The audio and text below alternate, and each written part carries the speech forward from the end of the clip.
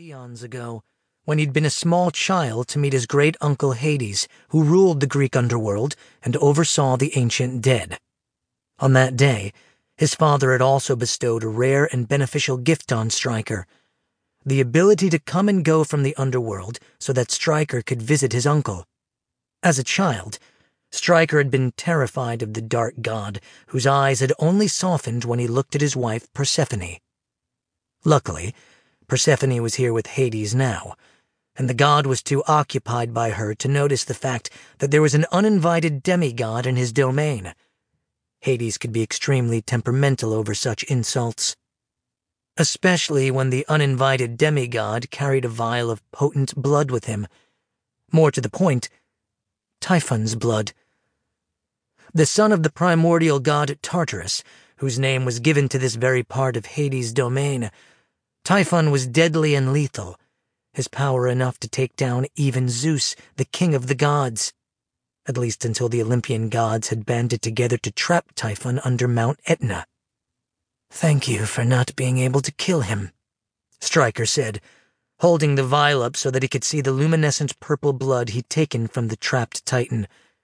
With this, Stryker could wake the dead and bring back the most potent of scourges: war.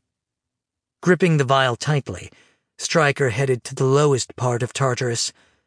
This level was relegated to the beasts and gods that the Olympians had defeated, to the ones they feared above all others. But it was the tomb in the back Stryker had accidentally found as a child that drew him now. In the darkness around him, he could still see the look of fear in his father's eyes. "What's that, Father?" Stryker had pointed up at the statues of 2 men and 1 woman. Apollo had knelt down by his side. "They are what's left of the Makai." "The what?" "The spirits of battle." Apollo had pointed to the tallest in back. Huge in stature and built like a warrior, the statue had made a 7-year-old Stryker gasp in fear of his coming to life to hurt him.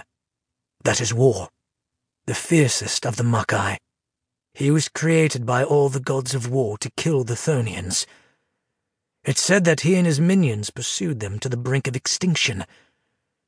In one final battle that lasted for 3 full months, War held the last of the Chthonians down until they tricked him.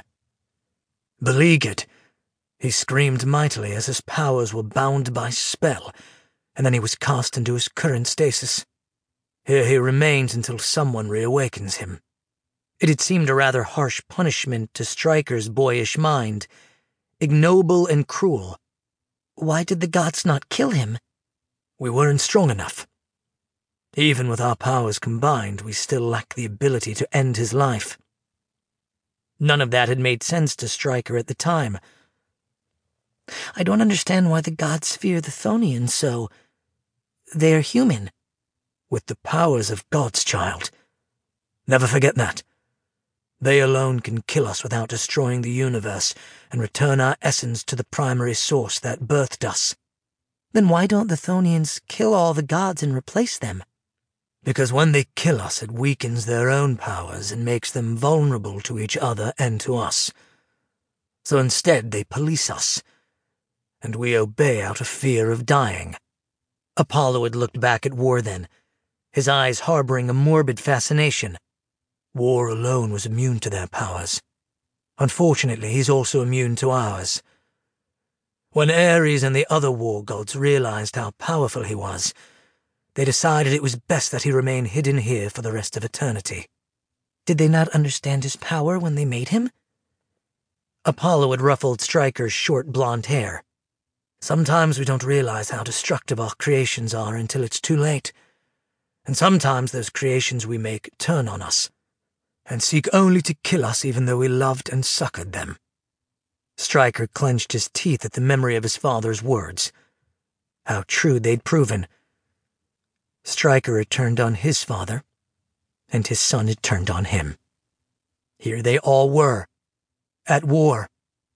War. Stryker opened the dank tomb that smelled of fresh earth and mold. He held his hand up and used his powers to light the cobwebbed torches that hadn't been lit in centuries. The light was bright as it flickered against the walls and the remains of the last 3 months.